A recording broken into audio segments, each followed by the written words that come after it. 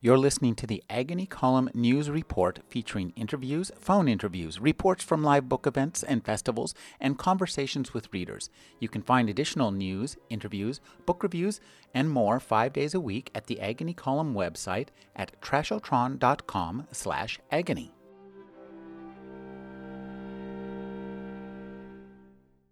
We may feel more connected by our cell phones and computers, but in reality, we are more divided than ever before. In the mid-sized city where I live, OxyContin continued to be viewed as a rural problem into the early 2010s, a problem in the coal fields some 4 hours to the west. While the Roanoke Times covered the 2007 sentencing hearing of Purdue Pharma executives, it rarely mentioned OxyContin after that. We in Roanoke had heard opioid abuse was seeping into distressed factory towns like those in Henry County, but very rarely did our newspaper report on it. We were safe in our ignorance, or so we thought, content to stereotype drug addiction as the affliction of jobless hillbillies, a small group of inner-city blacks, and a few misguided suburban kids. But another invisible hand was upon us. Heinrich Dresser's drug moved seamlessly across city and county lines with zero regard for politics, race, neighborhood, or class. Beth Macy is the author of the New York Times bestseller Factory Man. Her work has appeared in national magazines and newspapers, and in the Roanoke Times, her reporting has won more than a dozen national awards, including a Nieman Fellowship for Journalism at Harvard and a Lucas Prize. Her books include True Vine, Two Brothers, A Kidnapping, and A Mother's Quest, a true story of the Jim Crow South. Her new book is Dope Sick, Dealers, Doctors, and the Drug Company That Addicted America. Thank you for joining me, Beth. Thanks for having me back, Rick. At the beginning of this book, you tell us that opioid abuse has killed 300,000 people in the past 15 years, and we expect that many more in the next 5 years.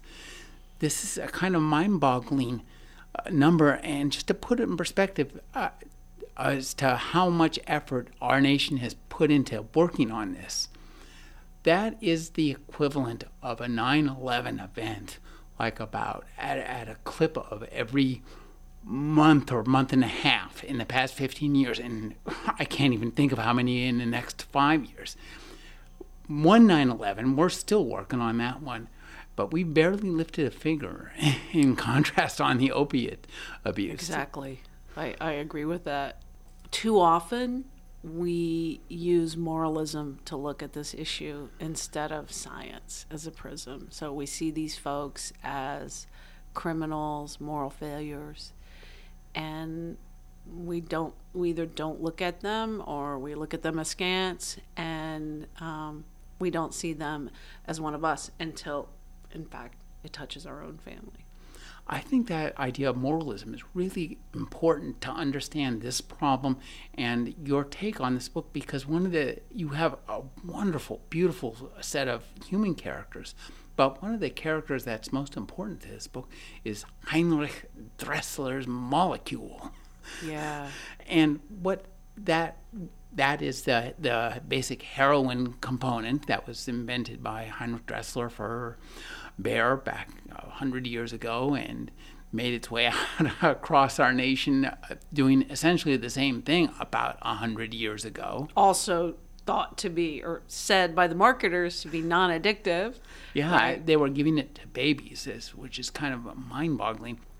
And I think you do a great job of portraying this as an epidemic, as an illness. So talk about that, the difference between, because I think in America we tend to look at, if somebody gets sick, we have a very moralistic view of any kind of illness. We say, well, they just weren't taking care of themselves. And I think we look us down on anybody who becomes sick. And it's so this we don't even look at even as a sickness. It's just a bad morals. Bad character, yeah. And I've heard it said from people who work in hospitals who have relatives with addiction. They'll say, well, somebody can eat themselves into obesity and diabetes and we take care of their problems, and other sort of, behaviors that are perhaps addictive that lead to chronic illnesses. But with this, we just turn the other way. And the thing I keep coming back to is this didn't have to happen.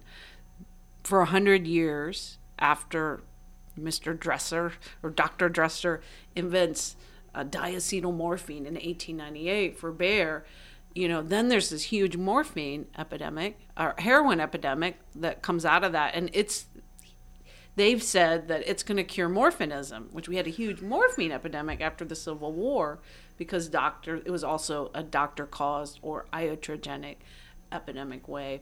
And so for 100 years after we cracked down on that, outlawing heroin, I think in 1924, for 100 years we knew that these drugs were only to be used in cases of extreme pain, post-surgery, cancer, end of life.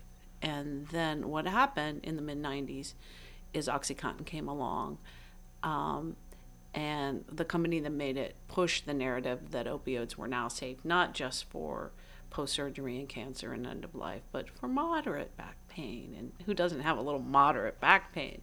And TMJ, the jaw-clenching temporomandibular joint disorder, and just kind of all manner of things, and went out and sold this notion to doctors. They weren't allowed to sell it directly to patients or consumers, but knowing that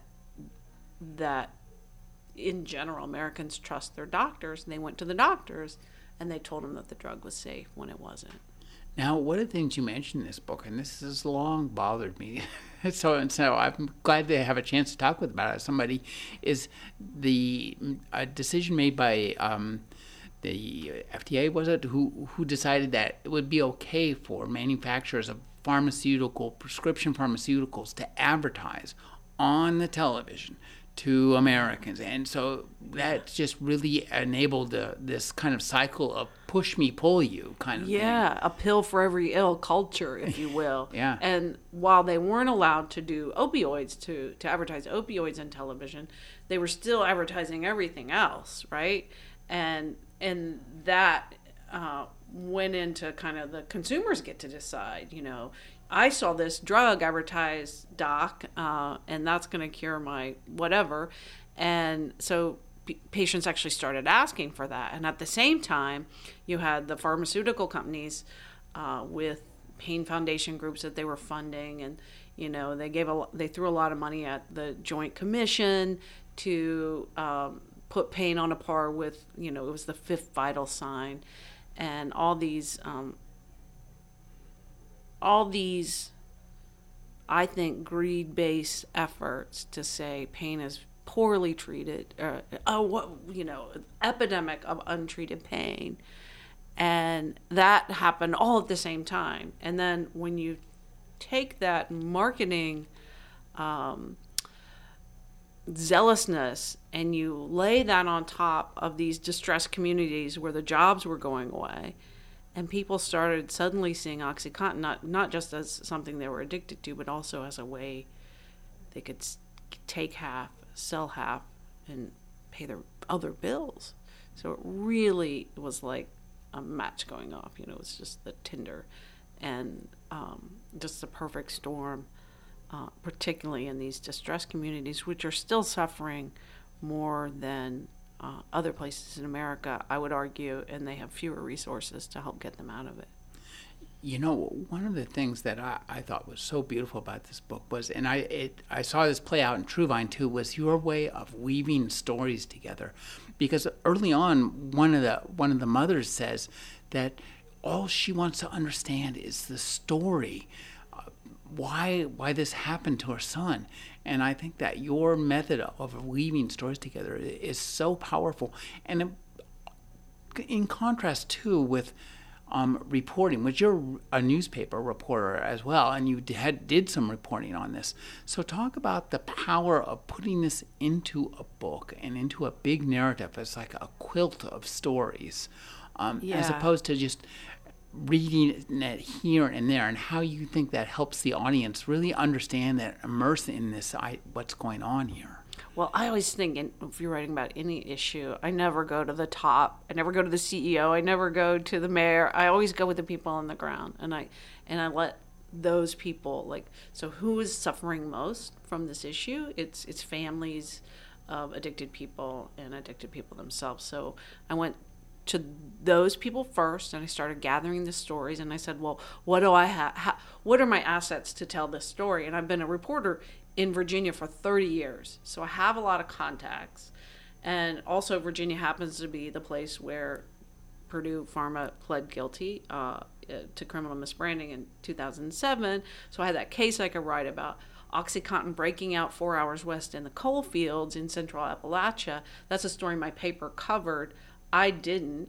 And then I had heard the story about this thrice convicted drug dealer landing in this small, non-distressed, kind of once idyllic farm town up the Shenandoah Valley and proceeding to turn a handful of known heroin users into hundreds overnight, as the cops told the story. And I thought, here I have these, if I'm writing about the heroes or the people fighting back, I have these three sort of geographic buckets. And if I can make a story out of them, I can explain history, how we got here. I can explain how it went from rural areas where people started locking their doors and crime that they had never had to cities and suburbs, like where I live, and how it really took root in upper middle class places where you would never expect it. And then, and the third story, which was just this compelling drug dealer story and the people who put him away, I had to figure out how that story went into it. So it was a real story problem, if you will, about story. One of the things that really struck me about this book was that when you didn't just report on these people, you helped them. You became part of their lives. And I thought it was really powerful when you were talking about, like, taking people to clinic and picking them up and watching their kids. Talk about getting involved on that level. That's an emotional wallop that's kind of hard to deal with, isn't it? It was, and I just took it case by case. I got very close to one young woman. Well, more than her, I got close to her mother. I spent a lot more time with her mother than I did with her. Her name is Tess Henry. And, there were moments I just wanted to stay in touch with her when I first met her. I wasn't sure if I was going to use her story in the book, and I said, she said, I want you to write about my story because I want people to see how hard it is for me to get continued access to treatment. And I think that's something people need to understand better. And she was, clean when I met her. She was not using. And, if statistics, I knew the statistics weren't good for her, that she was probably going to relapse. And I knew this might happen, but I didn't quite expect what would happen the way it did. And so at the beginning, I started out just driving her to NA meetings because that was a condition of her medication-assisted treatment. With her permission, I would record her. I would drive her because she didn't have her license, and I would put my iPhone on record in the cup holder of the car with her permission, and we would talk, and that would be our way, just like a weekly check-in. I'll take you to the meeting on Sunday or Saturday. And all I asked at the beginning was, I just asked that you're honest with me, and I'll be transparent with you, because at the beginning I wasn't even sure if the story was going to work into the book. And then, of course, it became clear that as she just spiraled down and down and down and down into depths so low that I never imagined, the ultimate low. I was just shocked. What do you do when the main person you're following for 2 years is brutally murdered and ends up dead in a dumpster? Like, there's no, journalistic guidebook for that, right? And so, I was grieving. Didn't know what to do. I said, what do you do when this mother calls you and tells you her daughter has been brutally murdered because of the lifestyle she was living? And I made her soup, and I drove it up to her house on the top of a mountain. And it was just, what would I do for any friend? And I put my notebook away,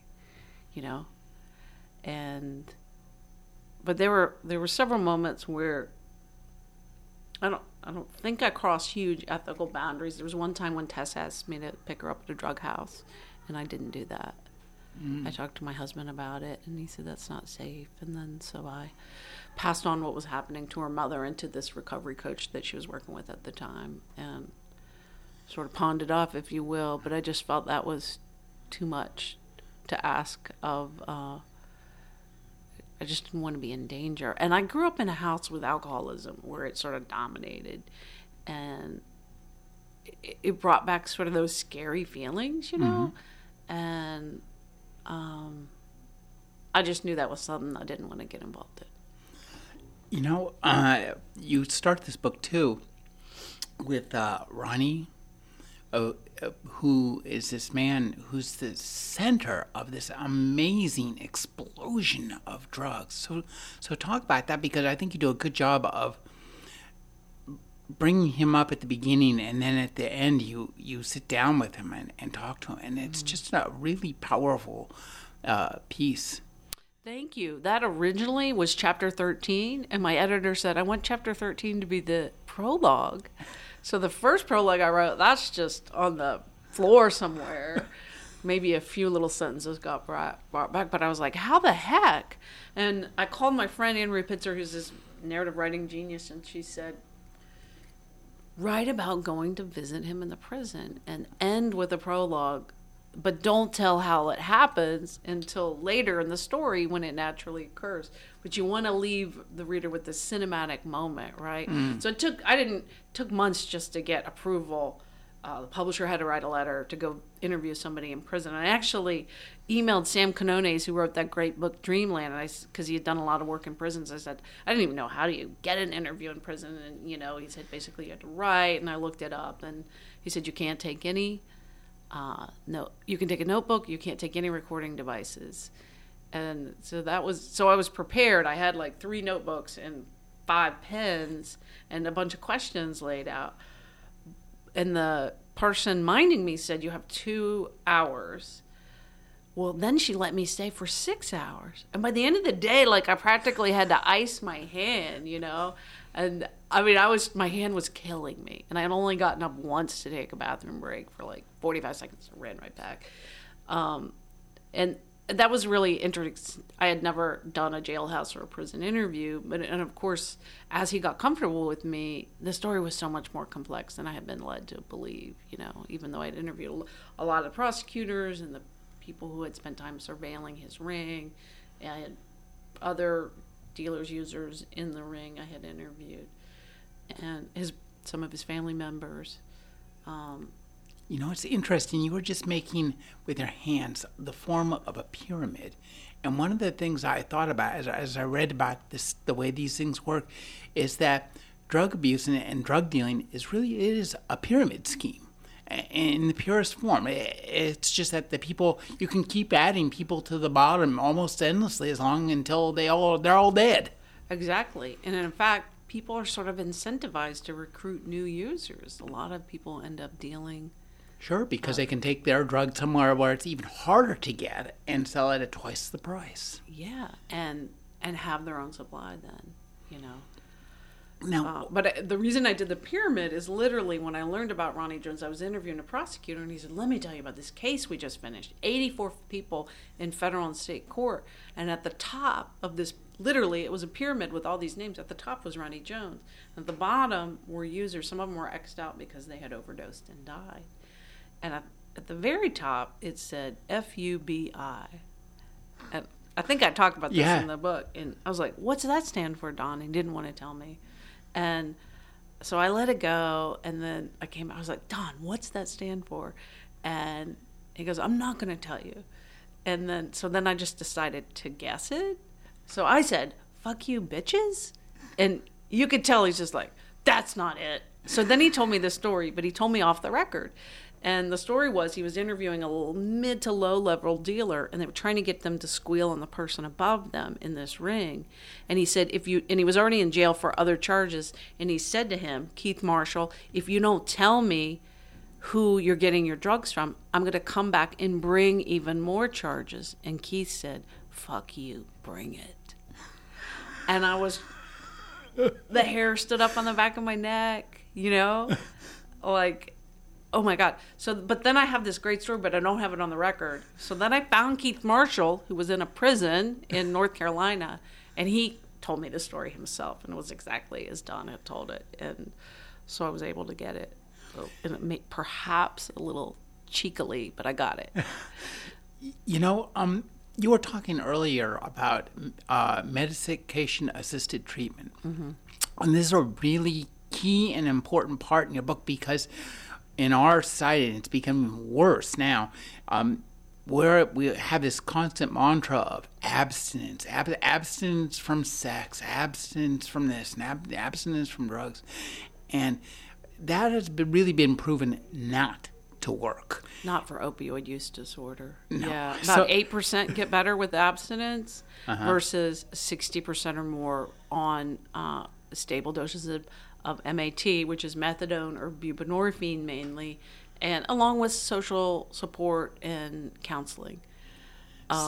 It's just so much protective. It's like, and I had a researcher correct me recently. She said, don't call it MAT, call it medicine. It's just like a diabetic taking insulin. It prevents them. It protects them. It is a weak opioid itself, but it has a ceiling effect, and it reduces cravings. So, and also, if you do happen to do heroin, you won't have an overdose because of the blocker that's in it. And so it's protective in so many ways, but there is, as you say, a huge stigma against it, partially because the whole field of drug addiction kind of grew up as a stepchild from the regular healthcare system, but also through AA and NA principles, which were abstinence only. And as I'm told, not meant to be, but that's how it was interpreted, because that's what worked best for alcoholism. But people who are struggling with opioid use disorder, so many people, they just can't fight those cravings without the medicine.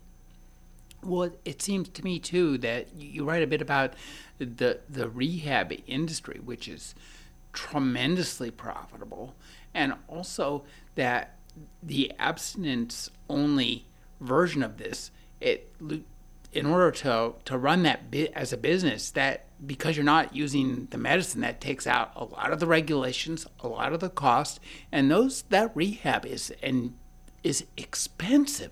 Yeah. They want cash up front, they want insurance that's as good as cash up front. And one of the side chain effects of this is the way it bankrupts people's families, because you send them to rehab once, twice, 3, 5 times. Every time it's $3,000 to $20,000 a shot. Yeah, that one couple I wrote about that had 2 heroin addicted children had spent $300,000 on various abstinence only rehabs. And both of their children are doing well now. But who has $300,000?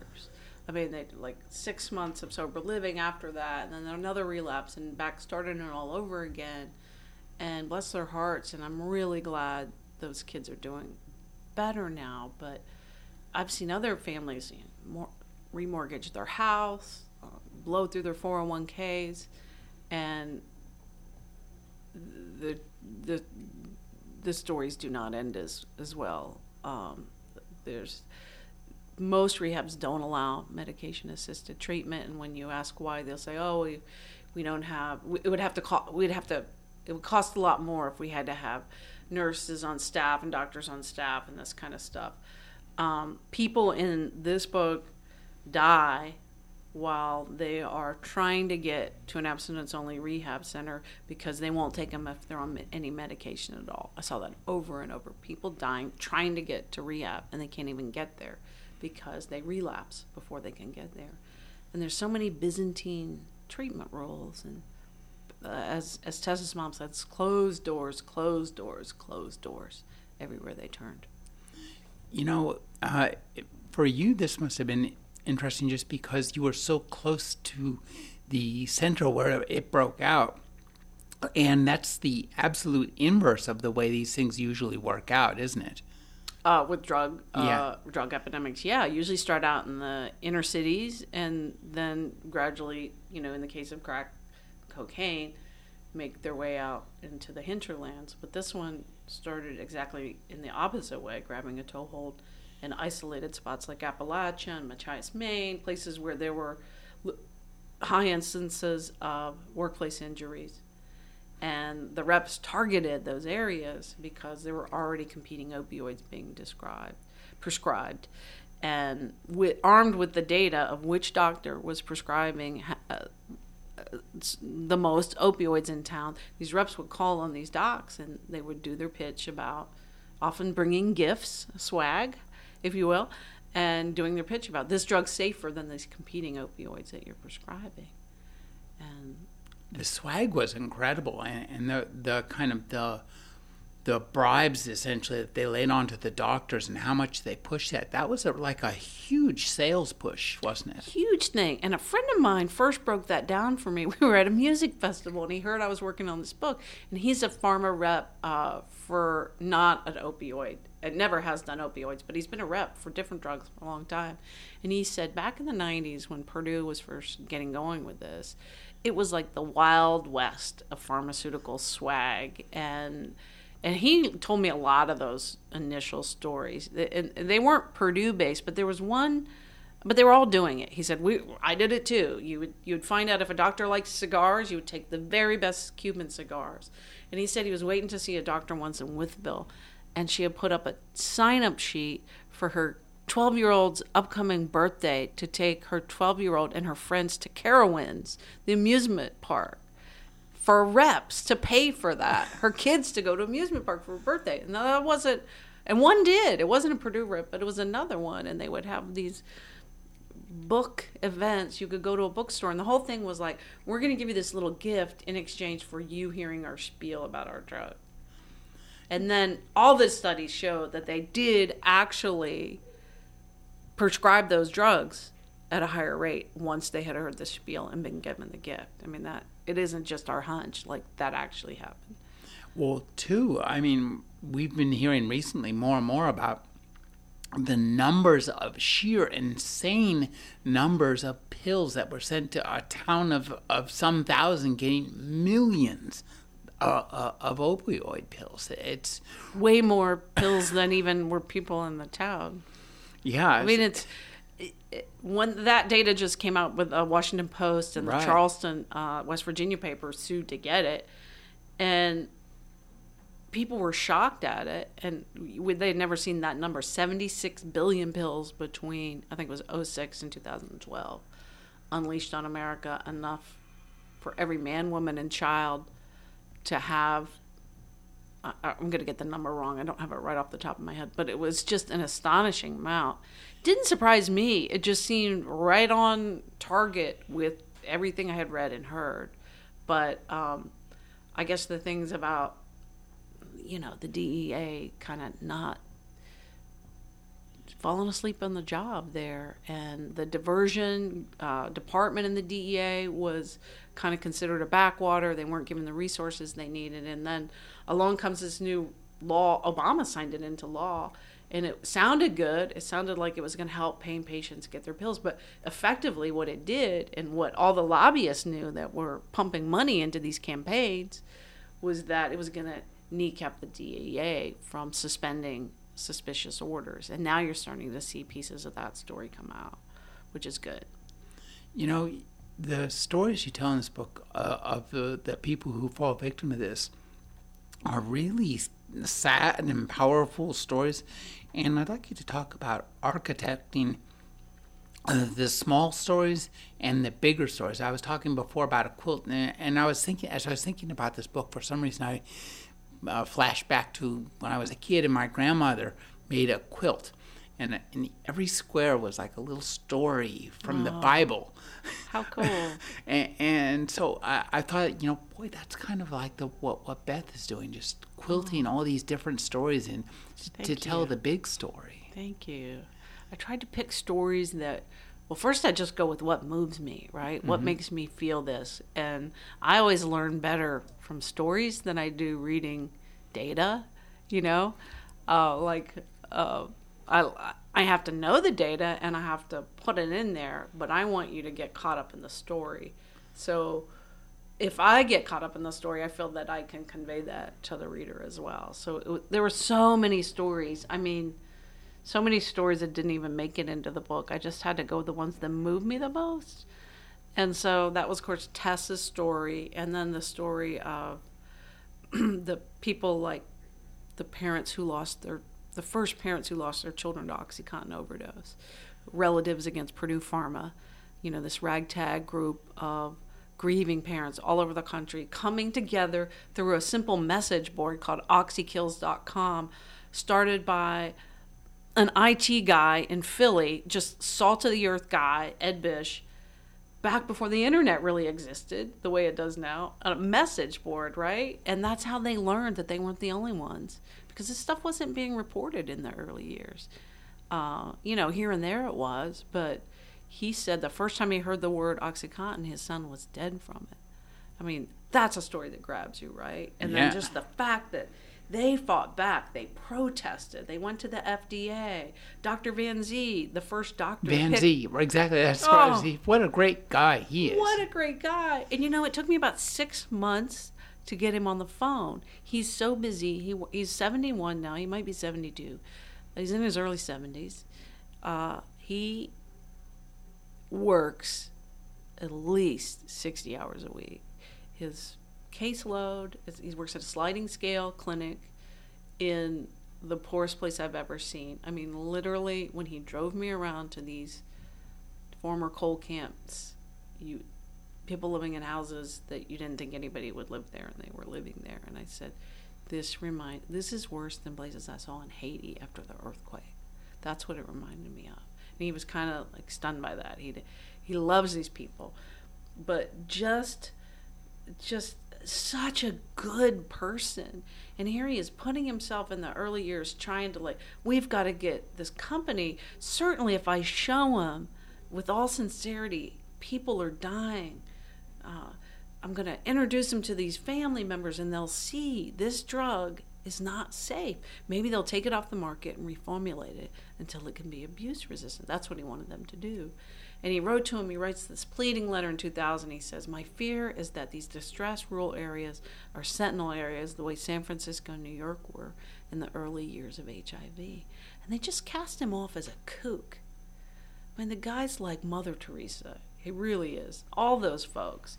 And I was so moved by their work, the fact that they've been fighting in the trenches since the late 90s. Here we are, 2 decades later. They're still dealing with the aftermath of this crisis every day. That's why he's working so many hours, because he has so many patients with substance use disorder.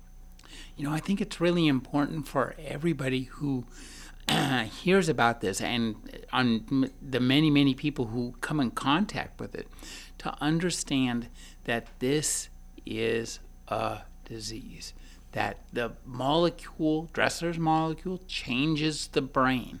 And one of the most perilous aspects of this disease is the combination of shame that attends to it, but also its hidden nature. Because by the time you notice that somebody has, quote, the infection, they're already so addicted that, they're almost beyond hope. And that's the peril. It's like if you could catch Ebola, say, and first you get a couple sniffles, and then it sits in you for 6 months while you walk around infecting everybody else, and then 6 months later, bang, you're dead. That's kind of what happens with this form of addiction to these kind of opioids. Yeah, you're exactly right. It hijacks the reward center.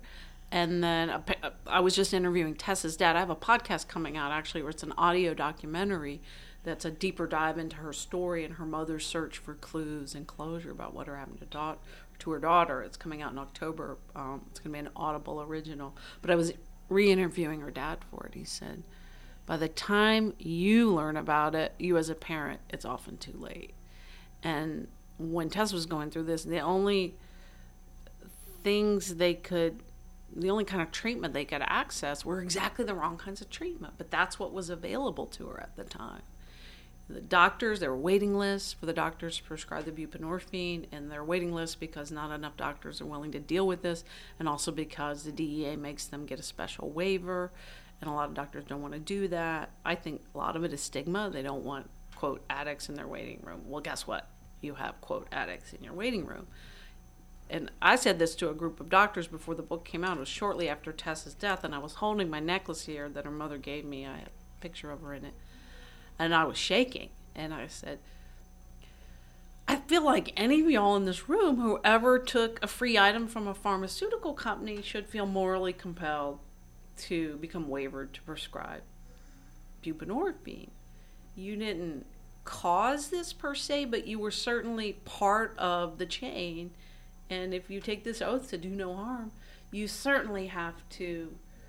You can't just turn people away who are sick and they're really sick. And back to your point about, is this a disease or not? Everybody says it's a disease. But most ERs in America, if you show up in an ER with an overdose, they'll Narcan you and send you straight back out into the streets. That's starting to change in a few places, including in Tessa's hometown, which I'm really proud about. She would be really proud about. But think if you were having a heart attack, they would send you up to the 5th floor to cardiac intensive care. They would take care of you. And I think that aspect of this book is what really got to me was the perception of this. I guess what it reminds me of, the default reaction is, I think, along the lines of, well, drugs don't kill people. People kill people, or people kill themselves. And that's an argument we've heard in other arenas. And it's mildly effective there, but becoming less so. And one would hope that with the exposure and a sense, I think it's important to read the whole book. And it's easy because it's compelling, and it's kind of a terrorizing thriller about like an outbreak. Yeah, thank you. Yeah, I wanted it to be like the book you could give your neighbor and they would understand how we got here, what we still have to do to get out of it, and also that these are just human beings worthy of medical care. They're not moral failures. And I wanted to connect those stories because without Purdue and without this whole notion of pain as a fifth vital sign, we wouldn't be in this crisis now. I mean, did they make people shoot up heroin? No. But they flipped the narrative, and that got so many people addicted to opioids, and the fear of them withdrawal, what every user calls dope sick, fear of dope sickness is what propelled them. And then when the pills got hard to get, of course, you and I may have not known that OxyContin and heroin are chemical cousins, but El Chapo knew it, right? So the dealers start bringing heroin in, and so it's a story that was going on sort of at this base level that we didn't see it until, like addiction itself, almost too late, right? It's going to take a lot of work to get us out of this. And I think, too, that I like the way that you describe but never prescribe. And that must be tough for you as a writer, because it seems to me that sometimes you might, when you see this, you might, well, look, we need to do this and this and this and this and this and this. We need to get these people off their butts and make laws. We need to get, this stuff, rehab needs to be adequately priced so that the middle class and the people who need it can access it. So talk about like trying to keep your eye on the prize of just telling the story. Yeah, and I did do that. My editor and I talked about, like, should we have a page at the end that's like 10 things you could do or something like that? She said, that's not the kind of book you write. You learn from story in your book. But as I've been going out talking all over America, and usually when I go out talking, I'll hear stories, and then I'll end up following up on those stories and doing more reporting. So in the past year, since the hardback came out, I've been reporting on solutions now. And as I've learned, like, kind of what works and seen really innovative things in different parts of the country that I'm going to talk about here tonight, where I'm speaking at the bookstore, I have become more of an activist. So tell us about some of these solutions that sound better than abstinence rehab. Right. So I've got a piece coming out in the Atlantic in December that I'm not supposed to talk a lot about, but I'll just tell you it's about this unlikely treatment innovator who's figured out how to crack the code in rural America on offering addiction treatment. And she did it almost single-handedly by putting a drug treatment center inside of a courthouse and making the law enforcement people interface with the healthcare providers. And when somebody relapsed, it was the healthcare providers that got to decide whether they went back to jail or not, and having great success. I was just in Burlington, Vermont last week giving a talk there. They've got a police chief. I mean, this is a power of one kind of story. A police chief who said, this is not acceptable. He realized that 34 overdose deaths in 2017, every single one of those people had come in contact with his police force. And so they started offering services and getting these disparate silos together to talk about that. And they meet every 2 weeks and they talk about everybody they've seen, and they're screening everybody they come into contact with. And the police there actually drive them to treatment. And the next year, their overdose deaths went down 50%. In a state where statewide they still went up 20%, but in Burlington, Vermont, they went down 50%. So we have models where this is working. These certain innovations are working. We're just not prescribing them to the scale to match the scale of the epidemic. And that's frustrating. And I get kind of shrill about it now because I'm just like, more overdose deaths. And we know how to fix this. We know that the medication works. We know that syringe exchange and recovery programs work. Needle exchanges, you might call them here. That helps be a conduit for people, especially when they're living on the streets, to get people into treatment, to keep them from spreading disease. We know that in Burlington, they no longer arrest people just for possession or even low-level dealing. They take them into treatment instead. Well, this sounds like we're making some advances slowly, and it's interesting that the advance you described comes from pretty close to what was the inception point of the whole thing in the beginning. Took us a long time to figure that out, eh? Right. What do you mean Vermont, exactly? Rural Vermont. Yeah, yeah, exactly. And maybe they've just seen it longer. Actually, the guy who really championed it, he was a New York City police officer. And when New York really turned their crime rate down, they did a program called CompStat where they were real-time data and deploying police officers. And I should stop talking about it because I don't really know enough to describe it. But I know he brought that real clarity on we need to know where these people are so we know how to help them and where to help them. And then just went after it. The new book by Beth Macy is Dopesick. Thank you for joining me, Beth. Thank you so much for having me back, Rick.